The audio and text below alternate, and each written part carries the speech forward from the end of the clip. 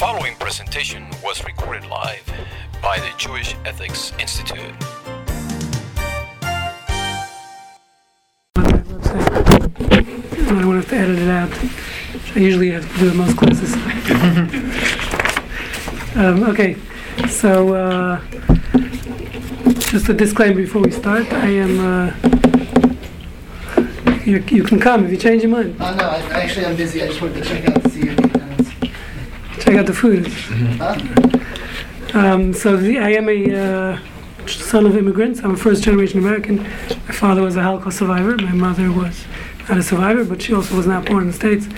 So I'm very thankful to this country for accepting immigrants in. That's my disclaimer. That being said, there's two parts here. We have to, because it is a CLE class, we do have to mention some of the law. So just as we know, there was recently the federal government,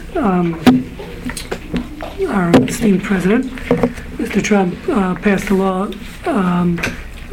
about sanctuary cities, federal law, and it was deemed unconstitutional by, I think it's San Francisco court.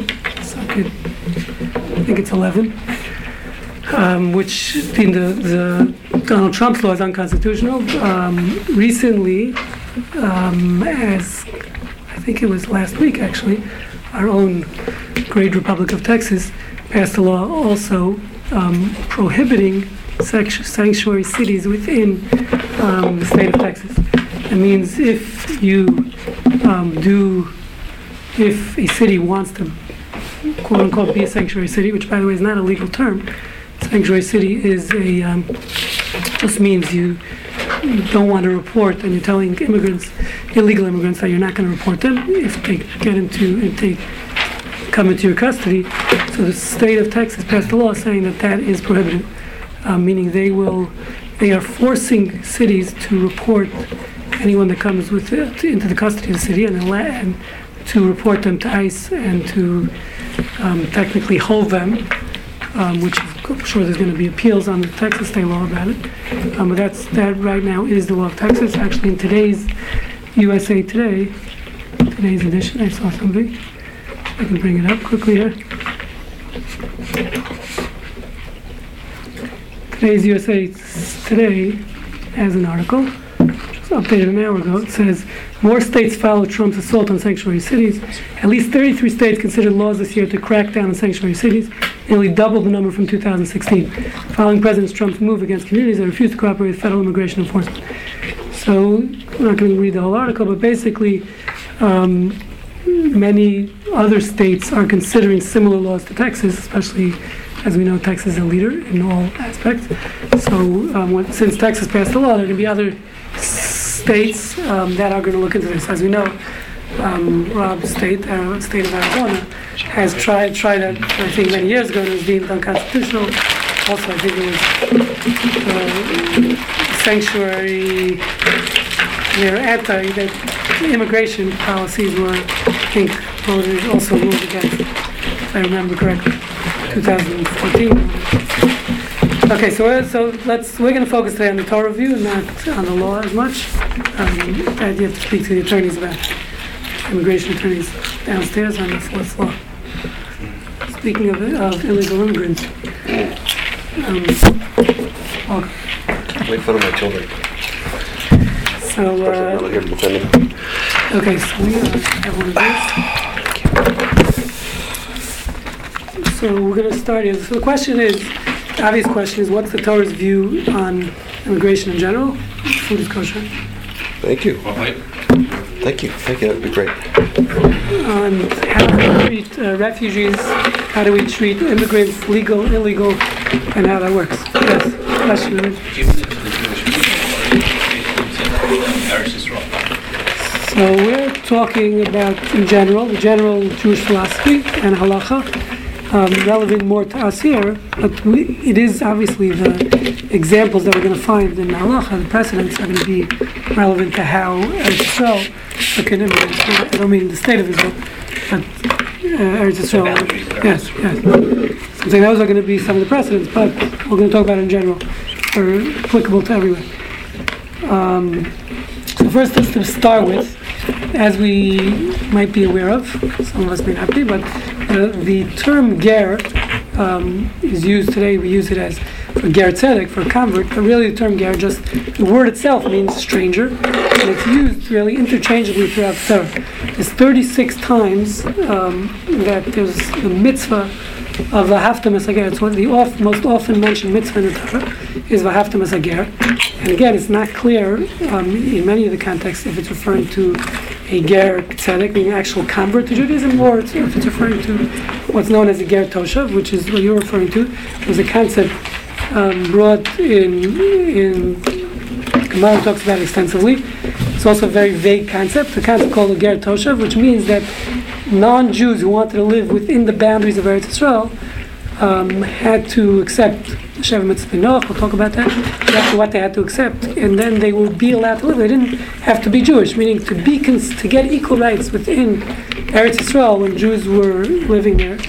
When there was a Malchus, the halacha was you just had to have certain criteria, and even as a non-Jew, you had almost full rights, as we'll see, within the country of Eretz Yisrael, So so every time the Torah refers to the concept of V'ahavta Mesager, it's very vague. And we're shown in almost every place in the Torah you find the term ger, you're going to have machlokas, whether machlokas Rishonim usually, whether it's referring to a ger toshav or a ger tzedek. But either way, as we'll see, the philosophy of it is very, very clearly the Torah needs to stress 36 times that there's a mitzvah to treat strangers, quote unquote, equally. Whether again it means ger tzedek, ger toshav, however it's referring to. The philosophy is the same, which is that clearly the Torah understands human nature as human beings. I think it's inherent within us that people who are different cultures than us, we treat differently. That's for sure. If you live in Texas, it's surely like that in this state. But I think it's not limited to the South. It's anywhere. People of different cultures are treated differently in the societies, and therefore the Torah has to stress. And what's interesting, the Torah in this case even gives a reason and tells you as we know, rarely does the Torah give a reason as to why we have a mitzvah. But in this case, the Torah does. The Torah says, right, in Shmos, and by the way, I apologize, the handout, everything's in English because it's made for non-Hebrew speaking crowd. So I was too lazy to put it in Hebrew, so I apologize. I do have everything in the original sources here if you want to take a look at it. But the point is the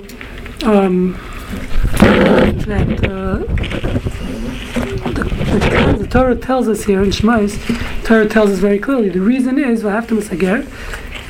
It says like Sainu, there's a law also associated with it, a negative commandment, not to oppress the ger. And again, it's questionable here if it means ger toshav, ger tzedek, or both.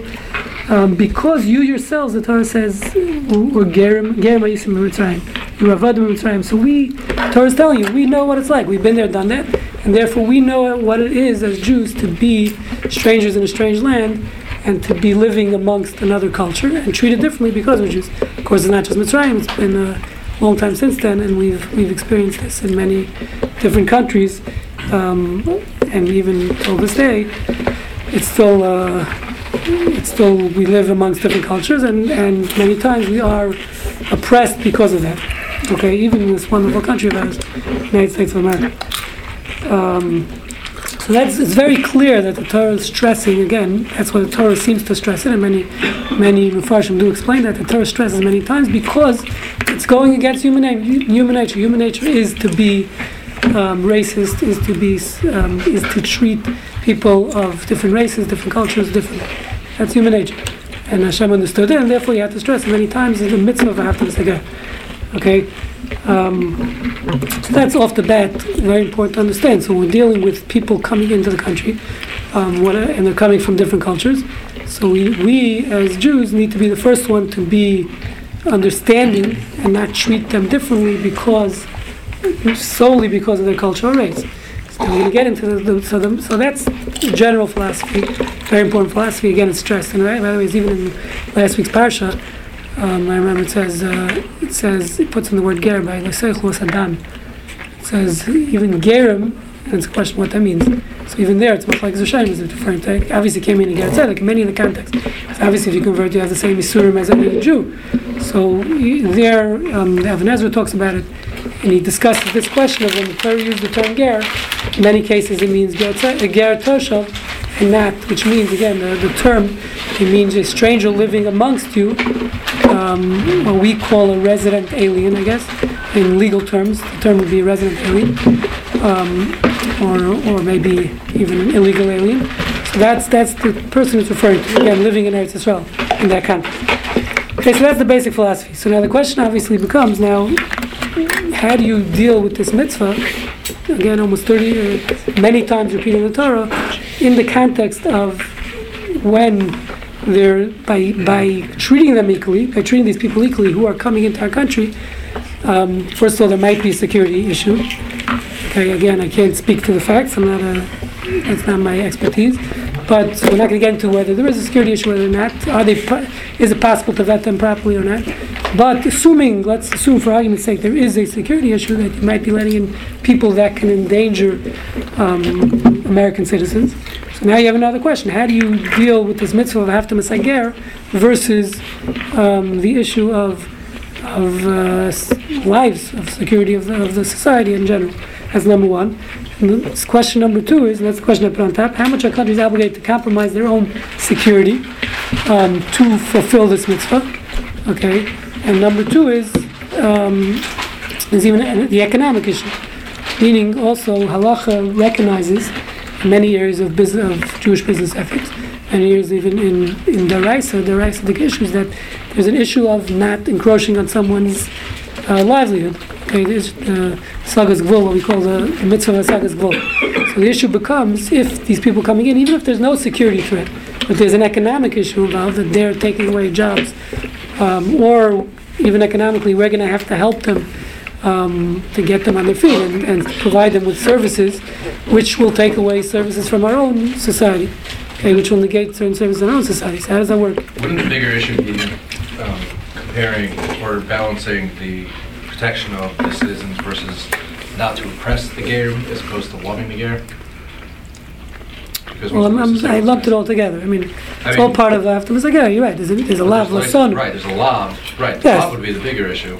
Yeah, so I mentioned that. It's true. There is he's pointing out, but I'm saying either way, the question is, how does that verse that work? Well, there's two questions there. We'll see. There's allowing them in, which that might be an issue of haftam esager, meaning you have a mitzvah to love different people, refugees, let's say in this case, or let's call them refugees. Talking about, let's say, the Syrian, forget the Mexicans. Let's deal with the Syrians. Where they're really suffering, if they stay in Syria, many of them will die and surely suffer. So should we be allowing them into the country? And then there's a question, once they're here, what are our obligations?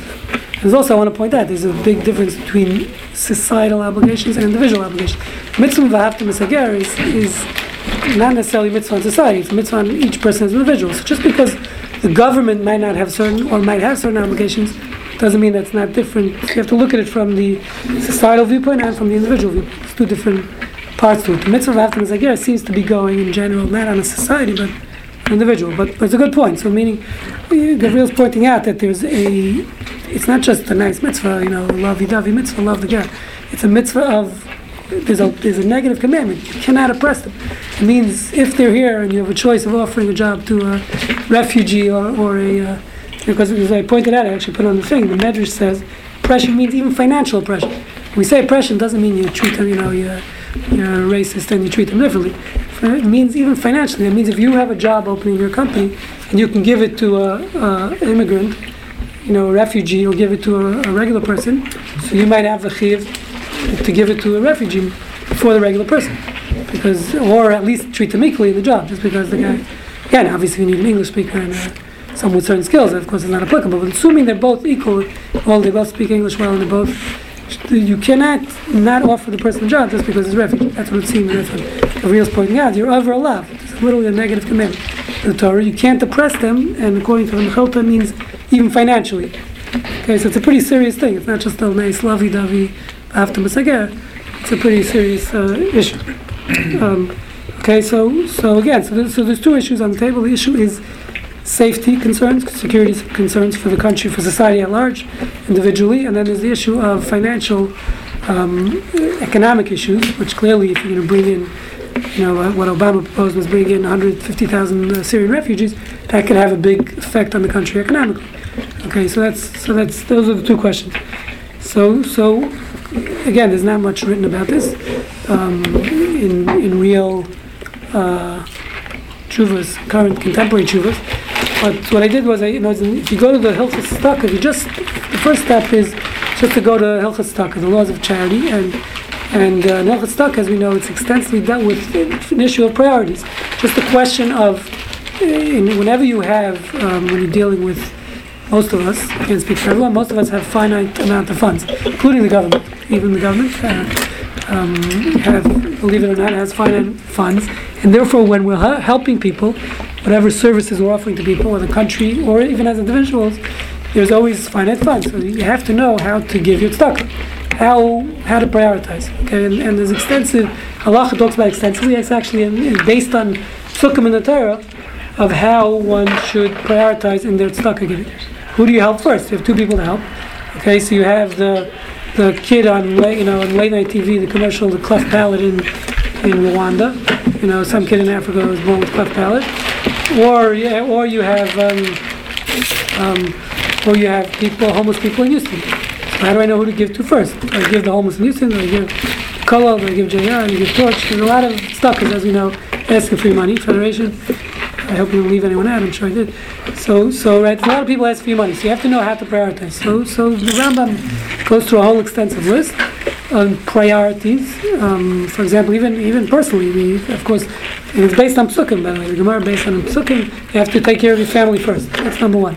Number two is even your ex-wife. By the way, the Rambam puts on the list. Even your ex-wife. I'm going to get personal here. It needs to be taken care of before other people. If you're giving tzedakah, your ex-wife needs money. She goes before a stranger. Okay. My ex-wife in particular, or everybody's? What? I said my. I said I'm not going to go. Oh, okay. Okay, but there is halacha. That's halacha mefurashis. Ex-wife, I think, is number 8 on the list, on the Rambam's list, I believe. 3,000 for her. Okay, so but this is in Shulchan, this is real stuff. This is so again. So in the list of priorities, so actually, I skipped something. This is really, and I skipped to number 5 here, but so we'll go back to number 4. But let me finish with number 5. So there's a concept called, based on a pasuk in the Torah. I believe it's in Parshas Bahar. I'm not sure. It says when you're giving money to indigent people, it starts with a sharecha. The first thing mentioned is sharecha. That means people of your city. And halacha is aniyah ircha kodem. The people of your city come before anyone else. Okay, so that means again, if it's a question of watching TV and 2 a.m. and there's a commercial for the cleft palate. People in Africa, kids in Africa born with cleft palate. You're not allowed to give them tzedakah. You can't send to the cleft palate in Africa before you give to the homeless in Houston. Okay, so that's halacha mefurashis. Aniyah ircha kodem. It means the poor of your city come before the poor of outside your city. And then it says number 2 is not the lashon, but ba'artzecha, which means Eretz Yisrael. After your city, after you've taken care of the poor of your city, then you can give to the poor of Eretz Yisrael. So it means if they're collecting for whatever is in Eretz Yisrael, for an orphanage in Israel, so you can give them money, but only after you help the locals first. Okay, that's the list of priorities. So that's a very clear concept. Again, in Hilchos Tzedakah, as an individual, giving who you have to do chesed with first, who you have to apply your funds to, is your people come before foreigners. Okay, so when you're dealing with Syrian refugees or whichever, any type of foreign refugees that need help, of course, yes, we have to help them. But again, it's only after you've given tzedakah to the locals. So meaning, if by helping the Syrian refugees, we're not going to be able to help our local veterans who also seem to be suffering, according to some, right? They're not getting their whatever they're supposed to, whether it's medical or whatever it is, their services. So then we have to help, as a government, you would say also, we can make the argument, we have to help the veterans, United States veterans, before we help Syrian refugees. That's concept number 1. And I have actually I heard this firsthand from my sister-in-law's brother. Actually asked this child to Moshe Feinstein in 1974. He asked Moshe at that point, the Vietnamese boat refugees were coming into the United States, 73, and there were many boats of Vietnamese refugees coming in, and the boats were being turned away, just like the Jews were in the 40s.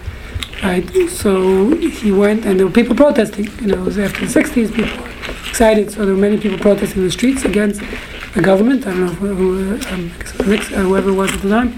And the question was, so this guy went to ask for Moshe Feinstein, heard it from the guy himself, to ask him this shaila, as a Jewish community, should we go out there protesting, also to allow the Vietnamese boat people into the United States?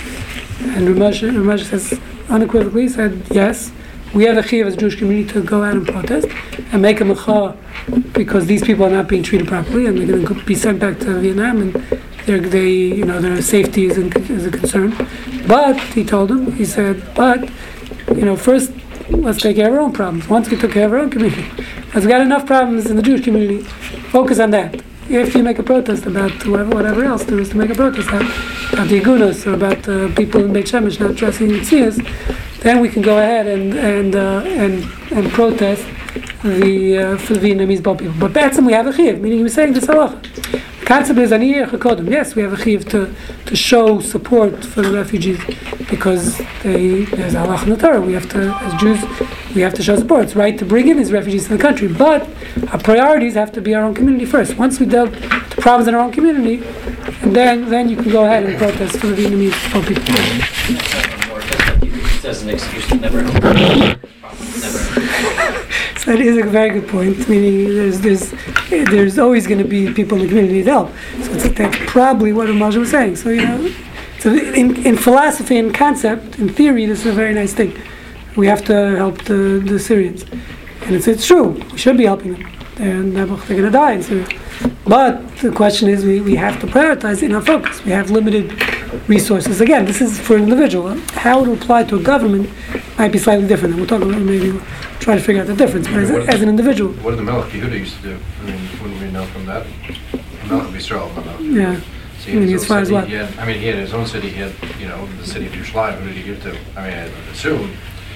So you mean services as a society? I'm saying as a society. That would be the template of what you were talking about. If you wanted to compare America, you don't compare it to a yachid. You compare it to. You compare it to what? You don't compare it to a yachid, right? I understand. How you divvy up your meister money. So I don't know anything about society. It's very hard to find. It's not. I couldn't find much on. Mm-hmm.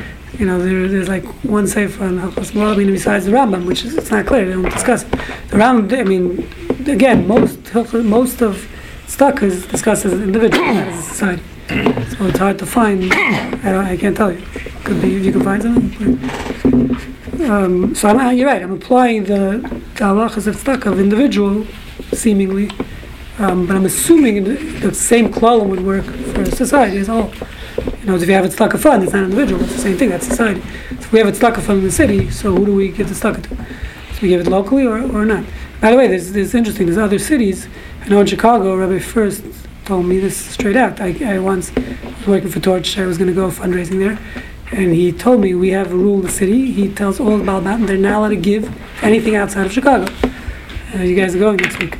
Meet him. Can I ask him about this? You going? No? Anybody here going with the trip? So Rabbi First, who I'm actually supposed to call him tomorrow to set up the meeting. If you guys, this halach, he takes it seriously. And here, Chakodim, those Balbat in Chicago, he tells them you have to give stock in the city. You have no right giving to Israel, giving to the Kollel in Houston. Well, you have no right to do that. But if you're going to give, if you have unlimited funds, okay, you're a millionaire. He says after you gave all your stock in Chicago, now you can go and give to other places. So this is a serious. It's a real halacha that's applicable. It's not just again. It's not a nice philosophical. But Rabbi, how do you quantify after you gave to Chicago? That's a good question. So you need to go. There's never. Aaron will ask for me first. There's always more that you can give. I think actually having a question and answer period. Aaron, it's going to be a question and answer period. Rabbi First, so you could ask him the question. You can write down the question and ask him for us. Let us know what he says. But that's the rule in Chicago. I don't know. Rabbi Wender hasn't made that rule here in Houston yet, but one day we'll get to that level. So this is an important halacha. So that's number one. And as I said, Moshe Feinstein did agree with this halacha in the concept that we need to first take care of our community. And you say it, there's no question, people use this as a rationale. And Eric, you're right in that sense that it could be easily used as an excuse. Someone comes to you from out of town, sorry, I only give in the city, but you have to. The truth is, you can only use that. Yeah, you can only use that excuse if you're talking giving. If you're giving what you're supposed to be giving here, then you can use that excuse. You can't use the excuse just as an excuse. That's the point. So that's number one. And by the way, we know that also, of course, there's a halacha that you're not allowed to. It's prohibited to give away more than a chaimish of your net worth. That's also halacha. People don't know this. It's good to know this. You're prohibited to give away more than a fifth of your net worth. So we are. That's halacha. Hopefully, it should be relevant to You're not allowed to do it You're not allowed to give tzedakah more than a fifth of your net worth, because the whole aspect is you're helping other people. But if you're going to end up in the poorhouse because you're giving tzedakah, right, but doesn't it also apply to doing any positive mitzvah? Yes, so that's what's based on. Yeah, yes. So I guess my question is am I obligated to keep my 10%, for example, in Houston, and then if I want to give another 10% to Israel and Chicago and Syria, I'm free to do that? Yeah, so I'm assuming, yes, it means even above your 10%. So I don't know the answer exactly, but that's what Aaron's going to find out for us. But even above your 10%, it seems like your obligation first comes to locals. Once you gave technically tzedakah to them, and it's a very vague number. It's a gray area. I don't know the answer exactly how to put a number. But okay, so that's klal number one here. So that I think could be applied here. And we need to take care, like I put it on the sheet. We need to take care of our own veterans and our own local maesters before we take care of the Syrian refugees. Listen to the Kyle that are coming here and opening the Kyle, Syrian refugees. And maybe a local Kyle. So that's number one. Number two, I skipped 4 by mistake. So let's go back to 4. There's another concept, which is the concept of gets more to the security issue, less of Hilchot Tzedakah, but there's a concept of what's called Chayach HaKoyim in halacha, which means that this is based on also in a verse in Hilchot Tzedakah. Actually, the verse says. But it says when you give tzedakah, again to poor people, you shall have your brother live with you. It's in the context of ribbis, of actually a loan also, which we'll talk about. So you shall give tzedakah and lend him money, your brother shall live with you. Meaning, Pashup Pshat in the pasuk is, the simple interpretation is, you should bring them up to the same level that you have to provide them. A lot of things learned from the pasuk. Of course, you have to give them what their needs are, etc. But Rabbi Akiva makes a drush from that pasuk, famous drush of Rabbi Akiva. He says, "V'chai achicha imach" tells you that it's only imach, meaning you're giving tzedakah, and this is really where the fifth comes from also. That when you're giving tzedakah to someone, you shouldn't give it in a way where they're not gonna live with you. I mean, you also have to live. Obviously, again, don't give away all your money. That's number one. But also, by doing chesed with someone, literally, you're not gonna live, right? In the full sense of the word, and we'll explain what that means. Those are very vague. So then you don't have the chiyuv tzedakah to them. Okay, and the classical case is, and that's where the story of Akiva is going on. Famous story about Mitzvah, where 2 people in the desert, and there's only 1 jug of water. So I don't have to share my water with you. If there's a chance that I'm going to die if I share my water with you, there's only enough water for one of us, and there's no Walmart nearby. Okay, so if I share my water, there's a good chance that we're not going to find a soda machine or Walmart. We'll meet other hikers, and therefore we're going to die. I'm going to die. We're going to die. I'm going to die. So I'm not mechuyev to share my water, even though there's halacha, I have to save your life also. Okay, I have a chiyuv to save you, but not at the expense of my own life. So it's a very important halacha also. So that's called chayach HaKoyim. It's actually machlokes there. We pass him like a Akiva, according to most, even though it's not clear. The assumption is we pass like a Akiva that chayach HaKoyim. That means if I'm doing chesed or giving tzedakah in a way where it could affect the safety of my own life, I have no chiyuv tzedakah. This is why, by the way, we're not chiyuv to donate kidneys. Really, we have 2 kidneys, so why shouldn't I have to donate? If someone needs a kidney, I have a chiyuv to give it to him. It could save his life. So according to most poskim today, the reason why you don't have a chiyuv, it's a nice thing, is because of the same thing. Because chayach HaKoyim, since there's a certain danger in donation of a kidney, and the surgery, or every surgery is inherently dangerous, or even the risk for future. So therefore, I don't have to give my kidney. I have no chiyuv to give someone else a kidney. That's the assumption based on the same pasuk. So the question is how to apply that here. Again, I don't know the facts, but assuming we can't vet the immigrants properly, Syrian refugees, and they're going to affect the security of our country or our society, wherever it is.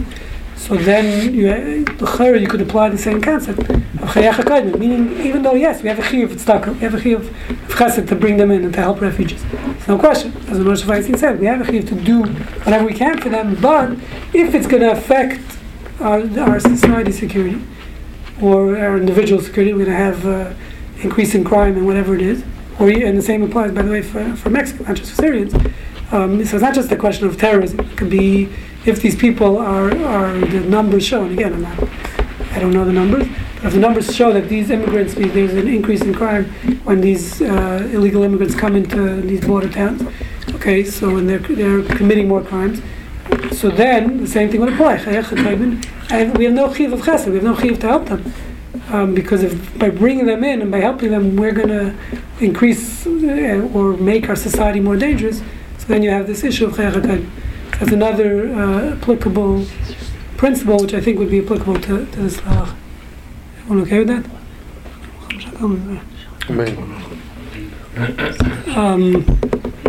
So that is number 4. Okay. No questions? Anything? Okay, so now, I put down number 6 as another issue, just in Hilchot Tzedakah, which would be that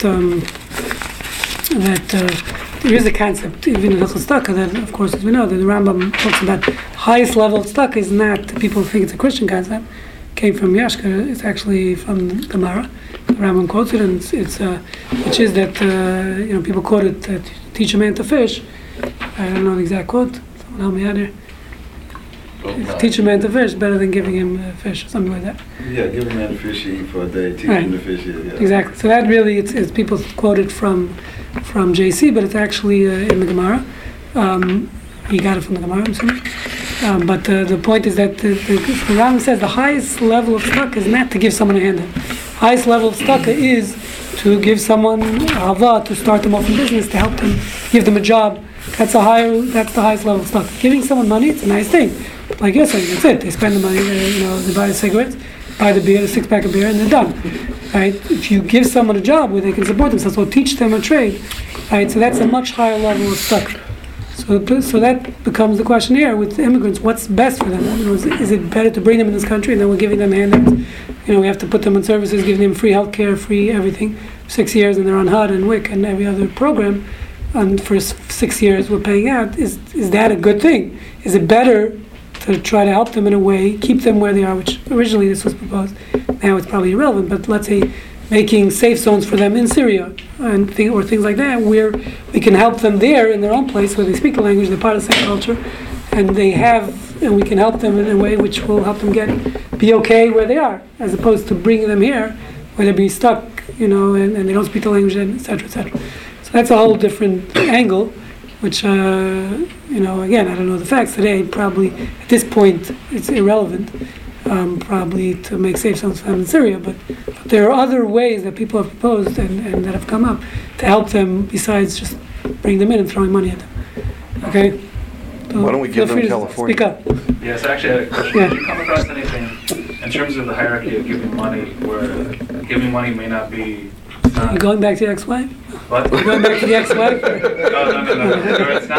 It's not tzedakah, but it's like almost like a hobby or something. Meaning, if somebody says, there's a hierarchy, but the reality is an individual's finances are very different than they were in the times of the Rambam, and now people have recreational expenses. Instead of going to the movies, I like to help Syrians. That's a great example. So I'll tell you like this. So there is a Gemara. There is a Gemara that talks about. So it's a very good point. Meaning, and it goes back to Eric's question also, and I didn't address it, which is of, where do you draw the line? When do we? When you asked, when do we finish taking care of our society that we did? was what's called, or taking care of my own family. I have to go on a cruise once a year, and that's $30,000. Pesach, 7 days, it's not cheap going on a cruise for Pesach. So is that, so I have to take care of my family? Go the cruise, that's obviously you need that, but. Okay, make sure. Yeah. So what the Gemara says like this, a fascinating Gemara. I don't remember, I think it's in Bava Metzia, I don't remember exactly where. The Gemara talks about there's a river coming down a mountain, okay, and the river is the water source for the village on top of the mountain, and the source for the village on the bottom. So the Gemara says, if the people on top need water to drink, of course they can take the water to drink, even though the people at the bottom of the mountain are not going to have drinkable, potable water, and they might die. Listen, it comes to them first, so they have the rights to the water first. The Gemara is, so if I remember, and I think it's not a machlokes even, I think everyone agrees, the Gemara goes a step further. It says, what about if the people on top needed to wash their clothing? They have water to drink. That's not an issue. And there's enough water if they don't wash their clothing for the bottom village too. But if they use the water to wash their clothing, there's not going to be enough for the people on the bottom to have to drink, the bottom village. Are they allowed to wash their clothing with the water? Says the Gemara, yes. It's still mutter. Why? If I remember, again, it's been a long time, but if I remember the Gemara correctly, the pshat is, Farshim explained there, because it's not, when we say, it endangers your life. Obviously you don't have water to drink, that's a danger to your life. But as a society, and this is very relevant to Obamacare, had a lot of questions, but to your question too, which is, meaning the government saying there's no healthcare, there's no money for healthcare. We can't provide for people who need healthcare, or the veterans. Right? There's not enough money. But listen, they're giving, I forgot what it's called, Institutes of Art. Department of Agriculture. No, it's important. Agriculture is important, but arts. I'm talking about art. They're giving money to putting pictures of naked women, statues in urine in Washington D.C. in the Smithsonian. That means the government spends billions of dollars, millions, billions, and that too. So how could the government say we don't have money for giving money to all these cultural things? On those pictures. Okay, so that's the question. So they have how does that work? Meaning that we have opera, we have theater, we have parks. Let's say Houston. So the way I understand it's a fascinating thing that is, if it's something that's normally part of life, meaning to run a society, you also have to have culture. You can't just have hospitals. If you have a society with just hospitals, it's not going to work. You do have to have parks for recreation. You do have to have, part of society is washing your clothing. So even though the top village, listen, my father told me, grew up in Poland, they once a week switched to 2 pairs of pants, one for Shabbos, one for during the week. Never took a shower, like it wasn't, so they survived. It wasn't a health issue, maybe it was, but they seemed to have been just fine, right? They didn't have 18 pair of shirts that they sent to the Chinese laundry every week, right? So you could survive without washing your clothing, once whatever it is. But the Gemara seems to be implying, since that's a normal part of life, so that's your society. We as a society has a right to take this water for whatever we need in our societal issues, even if it's going to affect the village downhill, because since we have the water first, we have rights to the water. Even though the people downhill are going to have to find, ship in water from somewhere else and buy bottled water, whatever it is, it's not our problem. Even just for washing your clothing. So what I remember today in contemporary times, they apply this to this aspect of like culture. So a city has a right to give money for parks, even though they're not going to have enough to give people free healthcare, which that's pikuach nefesh. You can make the claim. So healthcare is pikuach nefesh. So society has to provide everyone free healthcare and not give money to any parks. But it doesn't work like that. Society needs to have parks too. Can we survive without parks? Yes. Can we survive without the cruise for Pesach? Yes. But some people can't, like you're saying. Yes, might be a bad example. But the point is that you have a right to live what's considered normal in your society. It depends where you live. 5 towns or Phoenix, it makes a big difference in where you live. But how you live, Toronto, different levels of Montreal. Sorry. Of what's considered normal in that society. So based on that, it would seem from the Gemara that yes, meaning I only chuyev to give tzedakah. Again, obviously there's a limit. It doesnn't mean if I can't make payments on my Jaguar. So that's might be different. But you have to know there obviously a limit. It's a gray area.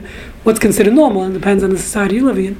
Unfortunately, that's I think the answer. But it's a gray area. You're right, not clear. Okay, so I want to just finish here. So getting back to So first of all, number 7, very important. Number 7 is, and this is what we mentioned before when Eric started off with the question of Ger Toshav. So the Rambam says, this is a very important aspect, also very relevant to the topic, which is the Rambam says very clearly in number 6. Highest form of tzedakah is low. No, not that one. Number 7, 6? sorry. Oh, okay. Number 7. So read you the Rambam in the original Lashon here. Let me print it out.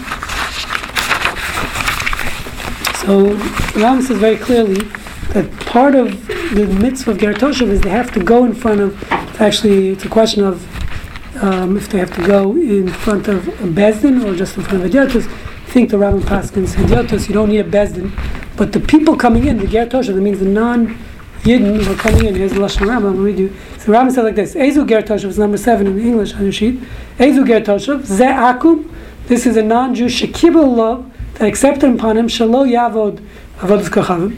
He's not going to worship idols. Im shar mitzvos shenistavu b'nei Noach, and the other 6 sheva mitzvos of the sheva mitzvos b'nei Noach. There's 7 no idol laws, as we know. Judaism is a universal religion. We don't tell people they have to convert. You can go to heaven.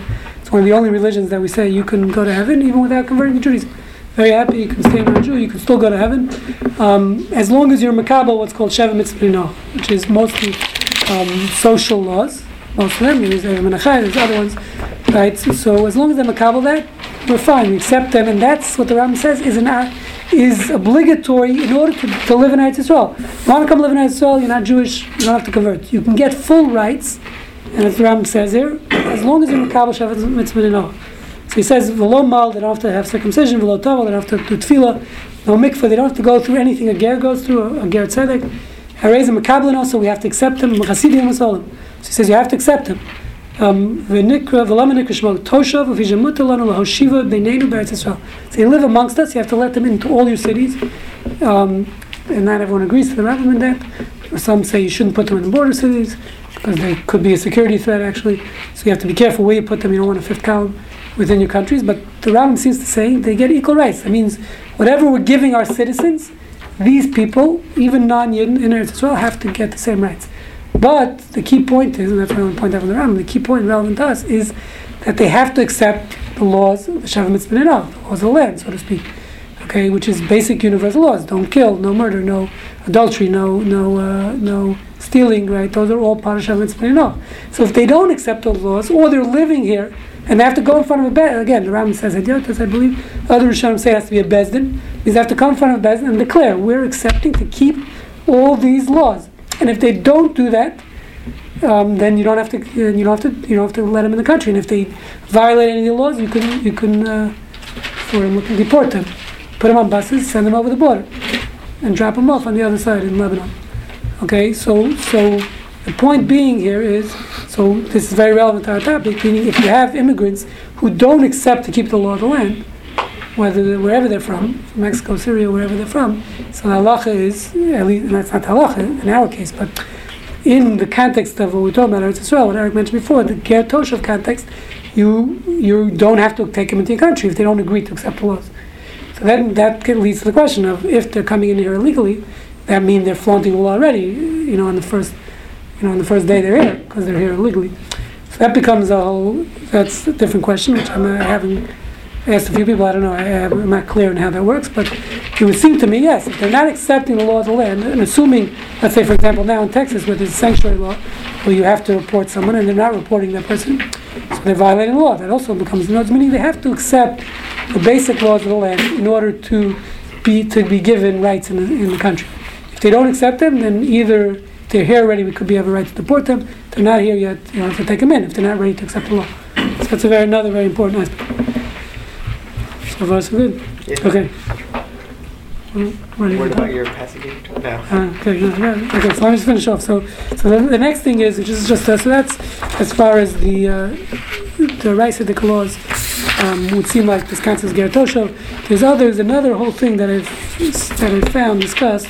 It's a fascinating thing, which is really more the economic issue, less the security issue, more about the economic issue, which is the issue. There's a concept discussed in the Rishonim and brought in Shulchan Aruch called Cheskas Yishuv, which is a fascinating machlokes Rishonim, which is whether do we have a right as inhabitants of a city to say we don't want this person living? Do we want this person in our city? When you live in a city as a society, it's sort of like in Houston we call it, what's it called? People that charge the dues in the neighborhoods.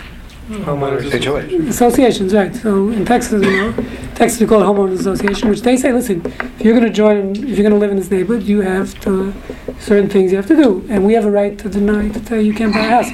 Of course, it can't be based on race and other things, but technically the question is, in this case, it came up and it was about other Jews. Actually, it's interesting. There were Jewish cities that said, listen, we don't want Jews from other cities coming in here because it's getting overrun with too many from Jews. That was the cases, like Lakewood, right, like Jackson and all these, what's going on in New Jersey now, which over there it's the guy I'm saying it, but I'm saying I'm sure some people in Young Israel also have an issue now, there's too many people moving in, right, so the question was, they asked the Shah, could we say we don't want Yidden moving into our neighborhoods? Or Yidden, because it was an economic issue, because they're going to take away our businesses, they're going to open, we're going to have more diamond dealers, more Hasidim coming in, whatever the case is. So we don't want more people coming in and encroaching on our business. Okay, even though halachically, technically, it wouldn't be an issue of Hasagas Gvul. Okay, we're not talking about where there is halachas about Hasagas Gvul. So we're talking about where halachically it doesn't meet the criteria of Hasagas Gvul. But the neighborhood says, or the city says, we don't want people of this profession coming in because it's going to encroach on our business. Do they have a right? What's called a cheskes yishuv. So the original question the Tur brings, it was asked to the Tur, it was asked to the Rosh, which is the Tur's father. The Rosh was asked this question, and the Rosh Paskin, I don't know if I have it here in the original. The Rosh said, no, there's no such thing. You don't own the rights to live in a city. People in the city don't own the rights. Here, this is the Torah. The Torah says, Shaila Adoni Avi Rosh. Question was asked to my father, the Rosh. This is the Torah speaking, who is the son of the Rosh.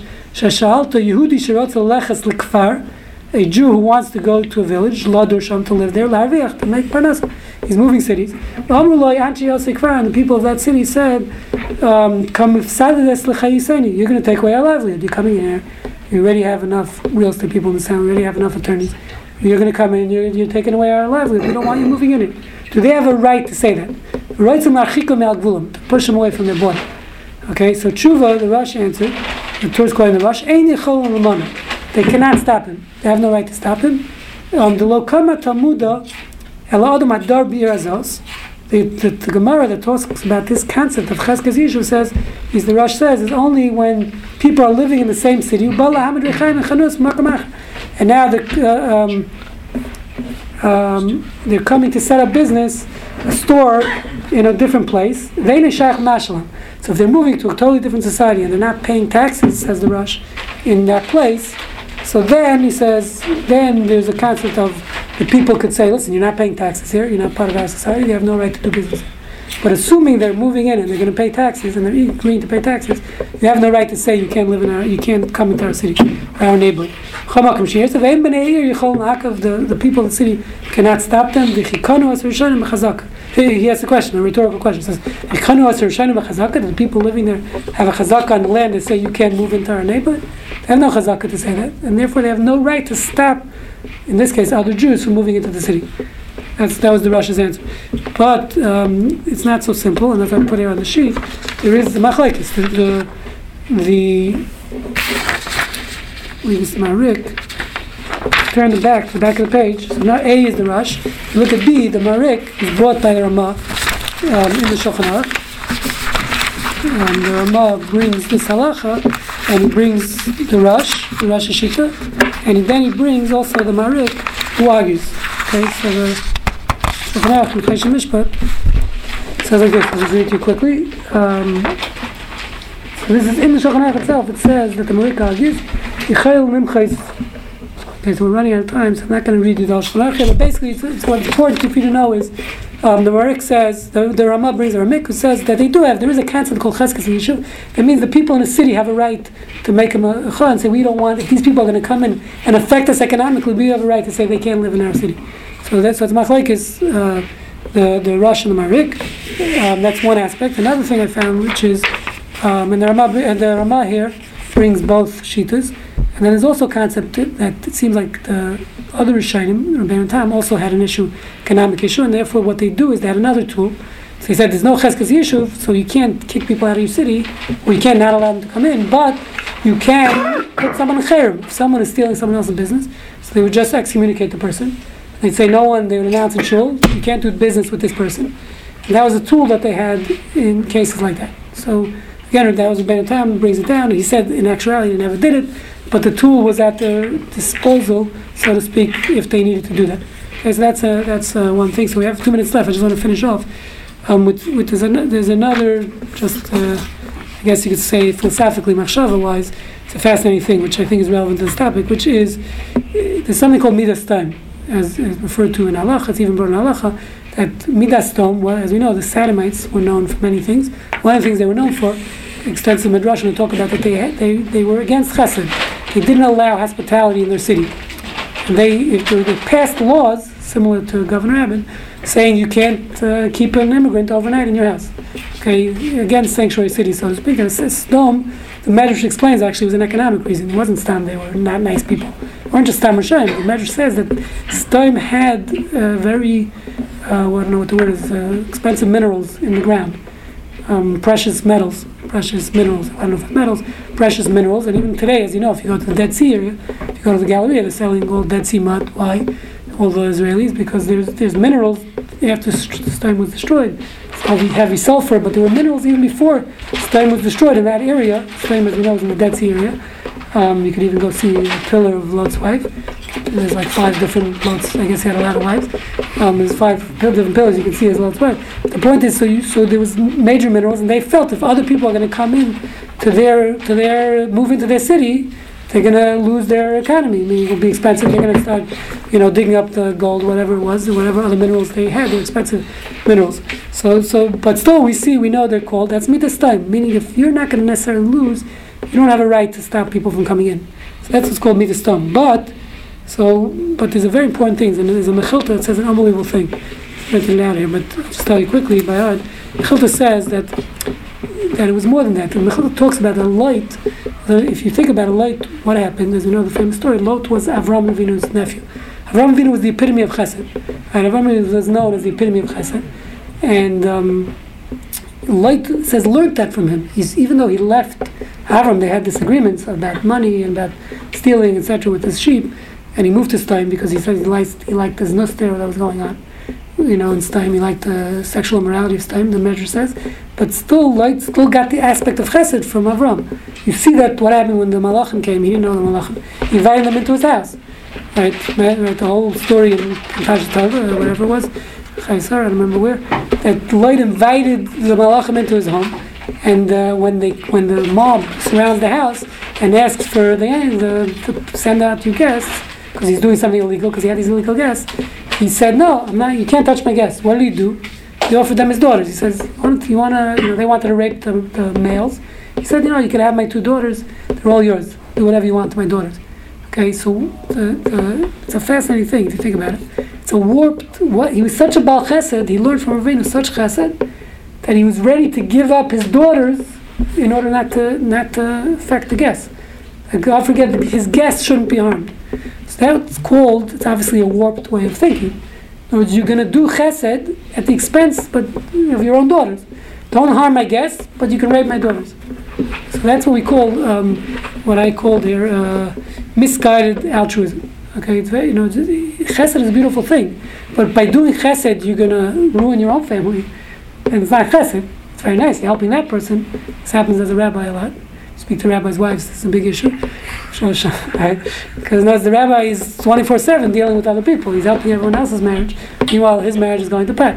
Not getting personal there. Right? So it's a very important thing. You have to realize, for all of us, but especially in the context of immigrants, we have to realize chesed is a beautiful thing. But if you're doing chesed, is going to, if it's misguided altruism, you're helping the other person, but you're never home, because your wife, and you're not helping your own wife, so then that's not chesed. I mean, it's very nice, you're helping the other people. So the same thing here, this is what we see from light, is this, it's a warped way of chesed. Chesed at the expense of your own society is not chesed. So you're going to bring in refugees who are going to, and people, suicide bombers, who are going to blow up your own cities. That's not called chesed. That's called warped. Misguided altruism. That's a very important message. Thank you very much.